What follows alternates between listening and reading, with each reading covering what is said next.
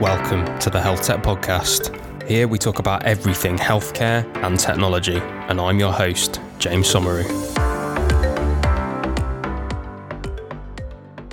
Hey everybody, today we are talking about biotech, and specifically we're talking about how to start a company from scratch in biotech. If you're from health tech like me, or even if you spent a little bit of time in biotech or pharma, it still might be a bit of a mystery of how exactly do people go about starting a biotech company? What's actually involved? How do you go from having an idea to all of a sudden creating a drug from scratch, or doing something in genetics, or all of these wonderful things that the biotech space is full of. So how exactly do you do that? Well, it may not surprise you that most of these ideas from people I've spoken to on this podcast don't actually come from people just having a light bulb moment in the pub or in a dream and then all of a sudden starting this thing. It actually starts with, if you look at Vishal, a few decades in the industry. So this clip is from Vishal Doshi. He is an industry veteran. He's the founder of AUM Biosciences. And he talks on this episode about how he had the idea, how he gave that idea to so many people. We've talked about feedback on this so much, this podcast. And he gave this idea to lawyers and industry experts and investors and his friends, and didn't want to hear any good ideas from it or any good positive feedback. He just wanted to hear the negative. He wanted to hear how he could improve, anything constructive. And so opening yourself up with that sort of humility to take that kind of ego hit as to why your idea is terrible and why it won't work eventually obviously gets you onto more of the things that will. But yeah, knowing how to get inspiration too is what comes up in here. And Vishal talks about how for 6 months he spent time on a specific bench, which is the bench that he would go to in Singapore to think about this and to ruminate on his ideas and to come up with a company. So yes, lots in this about practically how to go about starting, I guess, not only a biotech company, but a lot of these principles of feedback and humility are probably much more widely applicable than just biotech. But yeah, have a listen to this and see what you think. If you can, as practical as possible, what did you actually do? Because for a lot of people listening will think, starting a biotech company, that is for other people. I don't know how to do that. I don't even know what's involved. That's what a lot of people will be thinking. Nuts and bolts.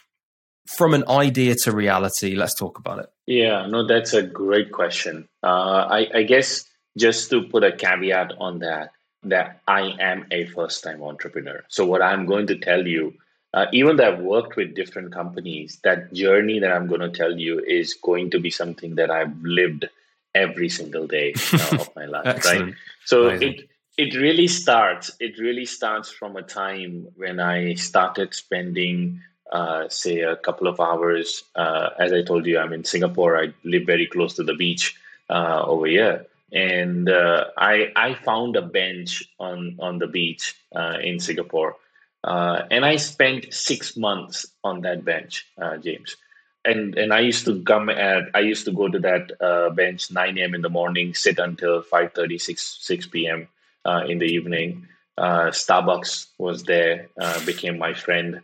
Over there as well. And I did that for 6 months. To go to the nuts and bolts, what I did, it took me a couple of months to write a thorough business plan. And intentionally what I did was I actually gave that to some of my network that I had. I actually gave the business plan to investment bankers. I gave that business plan to my lawyers, friends. I gave the business plan to a couple of industry experts I knew. And I told them, you know what? I don't want to hear good things of this business plan. Poke as many holes as you can in this business plan, right? What the feedback I got from them really made the company where it was from day one, right? And again, understanding the points where I could fail was much more helpful than understanding the points where I could succeed, right? There's enough people that would follow you if you are successful, but there's very few people that will follow you if you are a failure, right? I sat down with those guys. I told them to give me list of breakdowns of all the points that would cause a potential failure to this business plan. And I took that feedback on board. One thing I can tell you during this journey was always keep your ears open.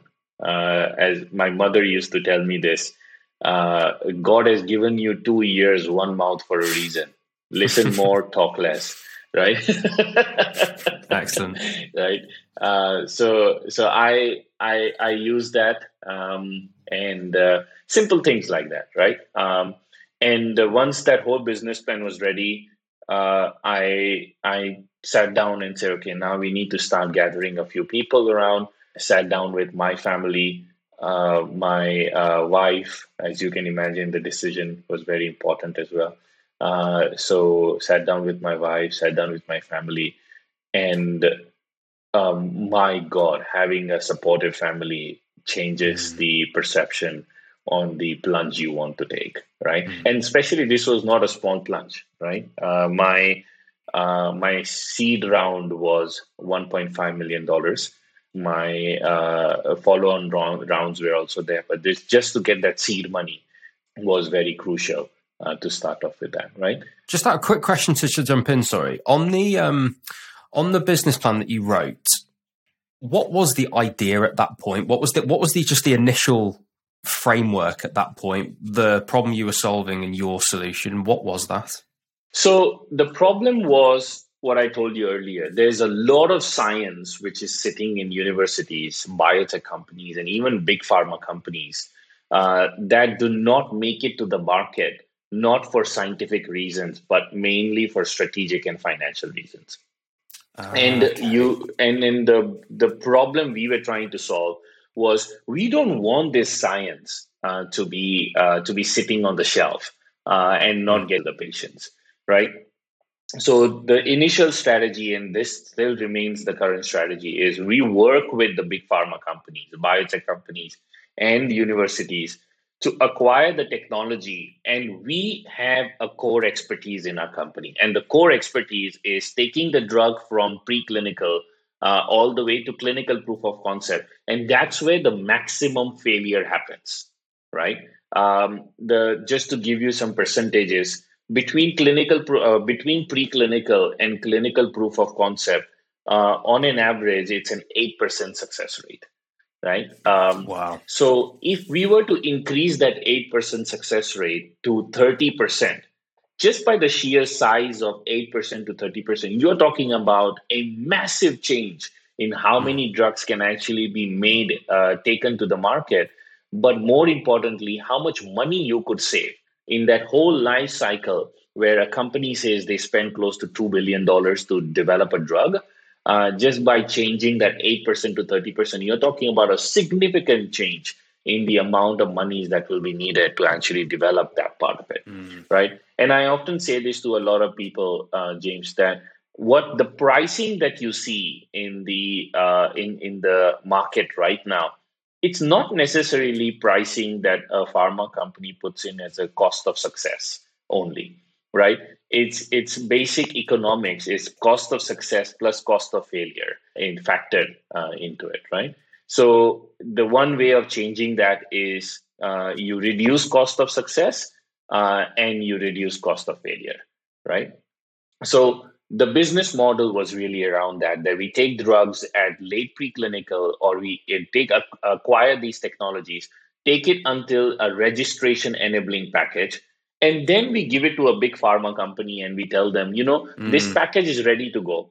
We know you have great commercial capabilities. Please go and commercialize these drugs, right? Got it. So that was the business model, and that's Got it. that's where we feel the sweet spot is for the company. Got it. When you say that there was, it might not go forward not for scientific reasons, but for strategic and financial reasons, what are they? What are examples of those reasons? So I'll give you a example, not a specific company or anyone, but I'll give you an example.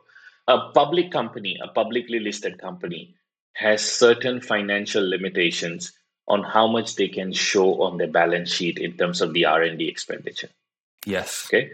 If you show less, that's a problem. If you show more, that's a problem.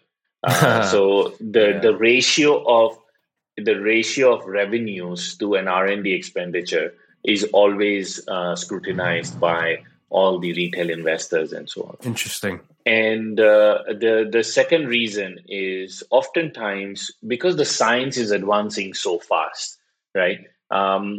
In 2021, if the flavor of the season was mRNA, which is what everybody is interested in, you never know. In 2023, the flavor of the season might be something completely different, talking about Right. cell therapies, gene editing. The science Right. keeps on growing, right?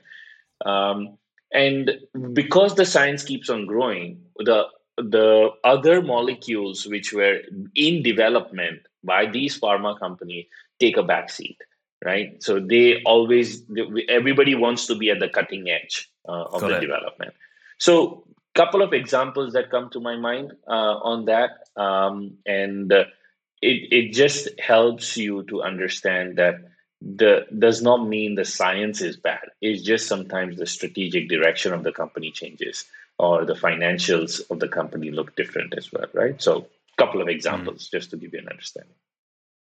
That's awesome. Yeah, I completely understand. So it's just a case of obviously the pharma companies wanting to stay on or divert their attention to where the opportunity is at its maximum, but there's obviously a lot of work that's gone into the things that the attention has been diverted from. And so why not pick those up at their Correct. level of maturity, Correct. take them through those hard Correct. yards, reduce the risk to those pharma companies, which is why their Yeah. attention's been diverted because it's not a sure thing. Mm-hmm. But if you then go through that, Mm-hmm. you can then present those that are likely to be successful back to them. And you've done that filtering process for Oh, them, absolutely. basically, and taken that hard yard. Fantastic idea. Fantastic business model. What a wonderful bench to spend your time on. You must look very fondly at that bench whenever you walk past it now. Oh, Have I you got a do. plaque on I that do. I bench? actually have a This is tradition. where Vishal No. sat. I have a tradition that every employee that joins the company in Singapore, I take them to that bench That's to so visit nice. as well, That's so nice. just to show them that this was the bench where I wrote my business plan. So I'm not sure Amazing. until when the Singapore government is going to keep the bench or not. Until it's there, I will keep on showing it to my employees. Amazing. So there you have it. I love the idea of a specific bench that you go to that's inspirational, that gives you ideas, that puts you in the right mindset.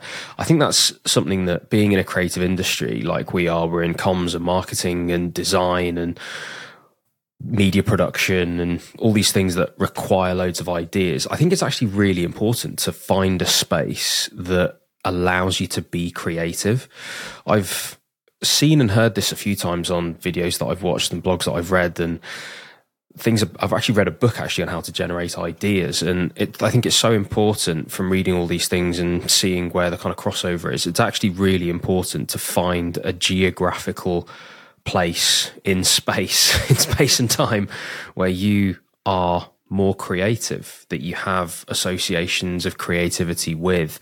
It's a space that might relax you. It's a space that might excite you. It's a space that might have lots in it in your eye line. It might have very little in your eye line, but whatever it is that clicks with you and allows you to foster ideas and creativity, I think is incredibly important.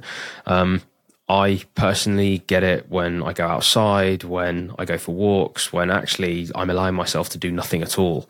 And so when Vishal talks about this bench and the view and the ideas that come to him, I completely relate. I think it's incredibly important. And when you're starting a company as well, I think allowing yourself time and allowing yourself to be patient with what must be this desire to put this thing out into the world and create impact, and it is incredibly exciting and all these different things, but giving yourself time and being patient and putting that idea into the hands of many people and taking that feedback and iterating is, I think, a really important step. You don't want to get that confused with taking too much time and getting stuck in the planning phase. I think, and I've been guilty of this in the past too, many people who are intrapreneurial or entrepreneurial will have ideas about what they want to do. And I was having this conversation actually, what was it,